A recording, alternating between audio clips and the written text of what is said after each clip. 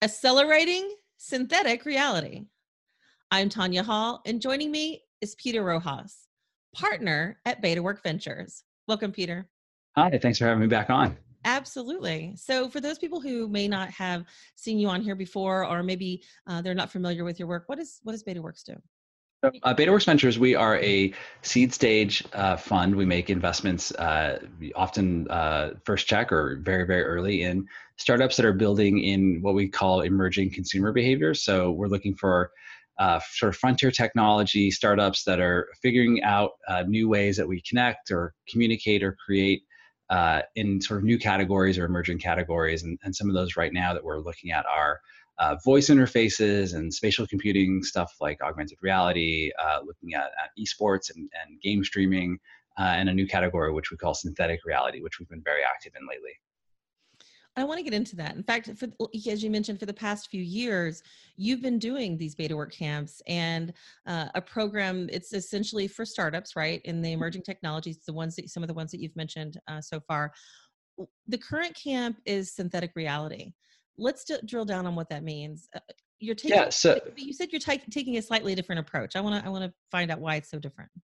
So with synthetic reality, it's essentially a new category or new term, and when the way that we think about it is that there are new AI and machine learning based techniques which are enabling the creation of new kinds of content, media, experiences, which we see blurring the boundaries between what we would say is the real and the artificial or the synthetic. And so examples of those are tools which you can use now to create hyper realistic CGI, on your computer or on your home computer or on your phone, sort of democratizing CGI in a way that would cost millions of dollars or tens of millions of dollars to create 20 years ago at sort of the studio level like Pixar, is now stuff that kids can do at home just by pulling the phone out of their pocket.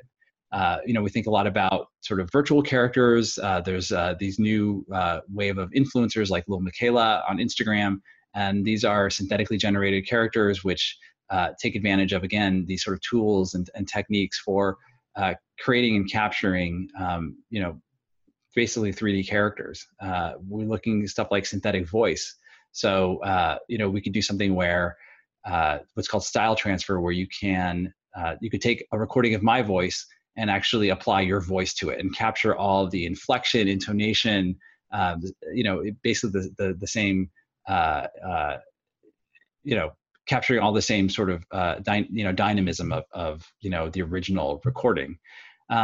Looking at things like deep fakes, which are being used sort of maliciously for putting people's faces into videos where originally was not intended. But we see that there are new kinds of animation and creation techniques that are making it possible to put yourself or your friends into videos that you couldn't do. And we're an investor in a company called Morphin, which has a pretty cool app which you can now take popular GIFs and put yourself into the GIF. And so when the last Avengers movie came out a few weeks ago, they had basically a website where you could upload a picture of yourself and you would be in all these Avengers GIFs. It's like kind of cool, fun stuff that we think are enabling a new wave of how people create. Talk about, you mentioned certainly one example, but just talk about in general algorithmically generated creative content.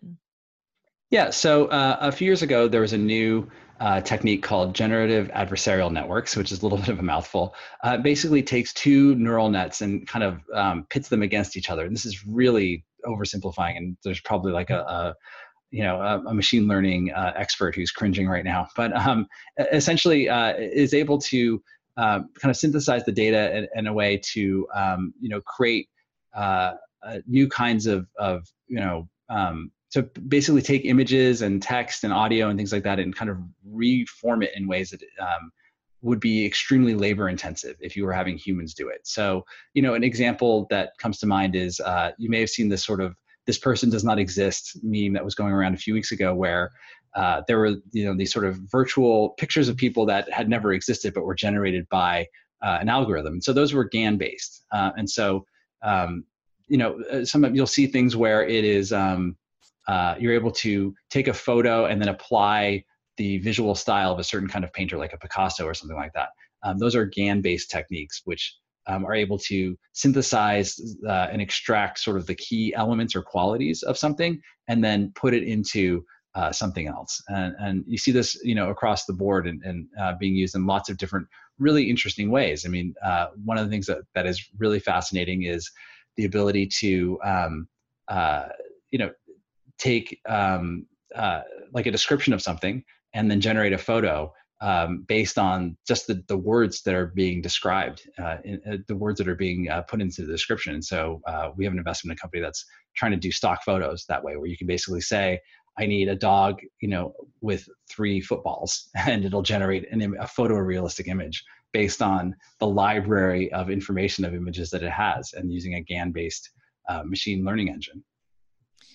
Are there any sort of ethical or bias implications that could be folded into this kind of technology that you guys are considering as you potentially look at this as a camp and as training? Yeah, so there are tons of ethical implications, for better or for worse. And I think, as a caveat or for context, that there are lots of different ethical implications come up from lots of different technologies. And that certainly, if you want to hoax somebody or trick people, you can do that with text right now on the internet, right? It's not something that is unique to AI generated content or video. It's something like, a couple of humans and a Facebook account can, wield a lot of, do a lot of damage, right? So just to, set the context there.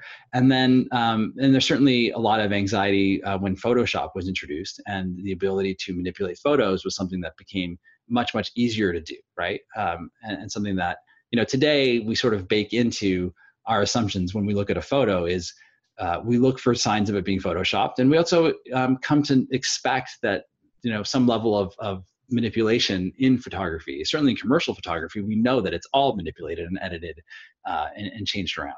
So I think that there are things that we have to be aware of and things we have to think about.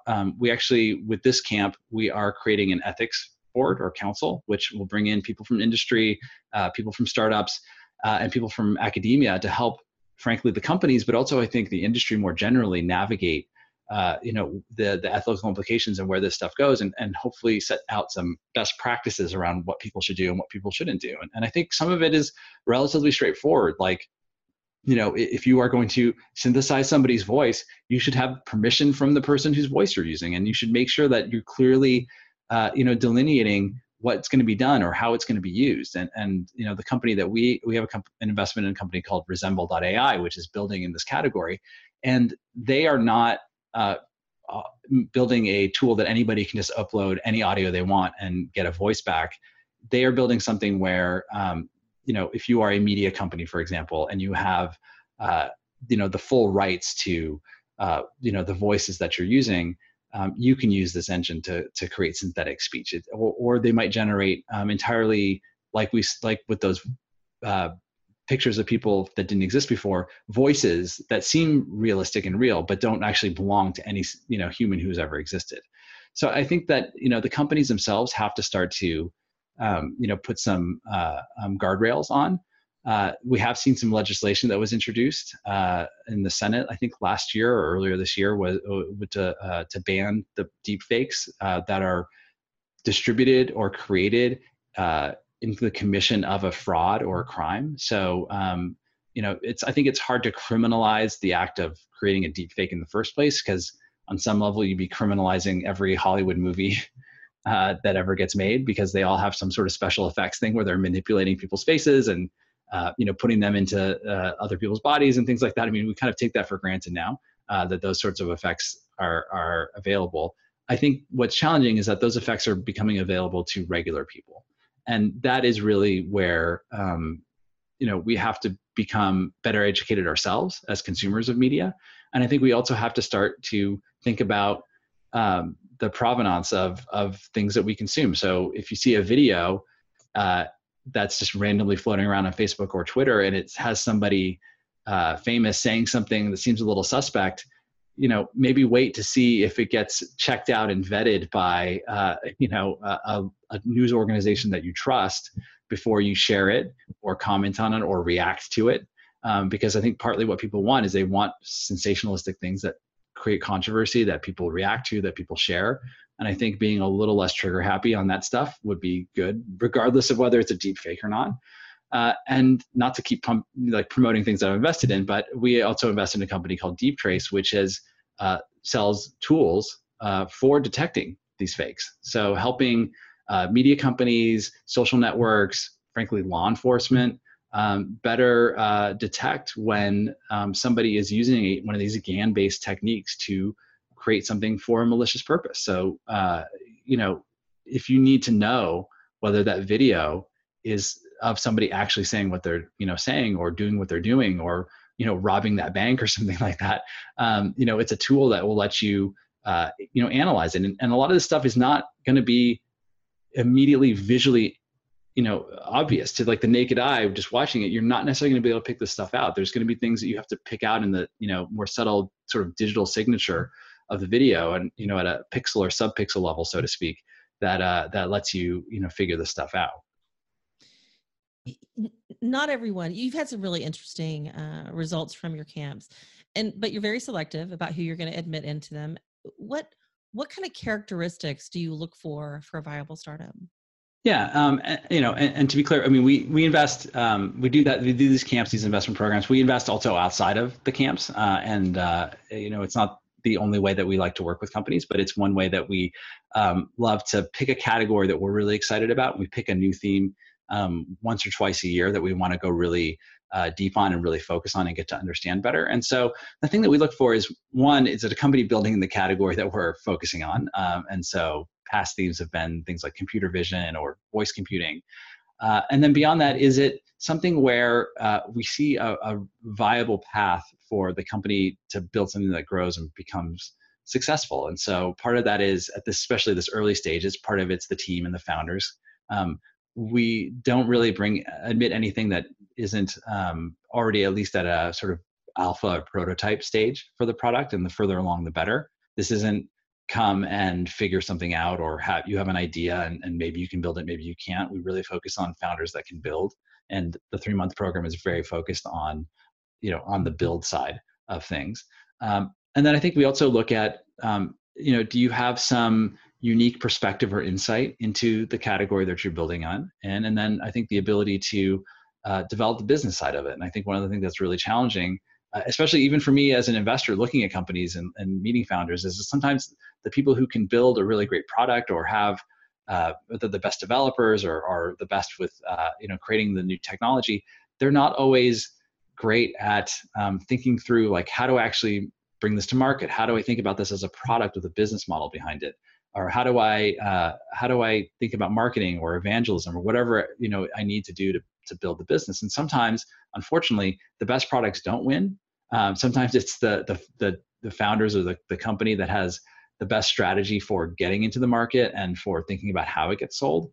And so, not that you have to be laser focused on making money or have your marketing strategy locked down from the first day, but I think we'll have founders that at least thinking about, what does it look like for this to be something that I do for the next 5 to 10 years, and not just how do I build something cool and have fun and maybe it goes somewhere, maybe it doesn't. Peter Rojas, partner at BetaWork Ventures, always doing something really interesting. If somebody wants to connect with you, maybe they want to find out more about your camps or just connect with you, how can they do that? It's really easy. You can contact me at my website. It's roj.as, or ping me on Twitter at Peter Rojas. And also, I do have a podcast, which thank you for not letting me forget this. So I have a new show. It was a limited run. We did 8 episodes called Zero G, and you can find it. It's anchor.fm/0 and the letter G, and which amazingly was available as a URL. And it is a show that I do with Christy Pitts, who is also an investor. She works at Backstage Capital, but in a past life, she worked Verizon Retail in Gilroy, California. And so was on the front lines of the smartphone revolution. And I obviously I did Gizmodo and Engadget. And so she and I, we talk about smartphones from before the iPhone, and all the weird, wonderful devices that we all thought were going to be, we all saw changing the world, and we all thought Nokia and Palm were going to be around forever, and that turned out to be the case. And so it's a little bit of a sort of the rise and fall of this first generation of smartphones. And so we nerd out, we go year by year, starting in 2002, and we finish things off with a bonus tablets episode where we talk about all the crazy tablets that kind of went nowhere until the iPad took off. Well, I would say don't miss it. Thanks again, Peter, for coming on and also sharing your podcast. No, thank you so much for having me. Absolutely. And if you guys want to find more of my interviews, you can do that right here or go to tanyahall.net. Thanks for watching.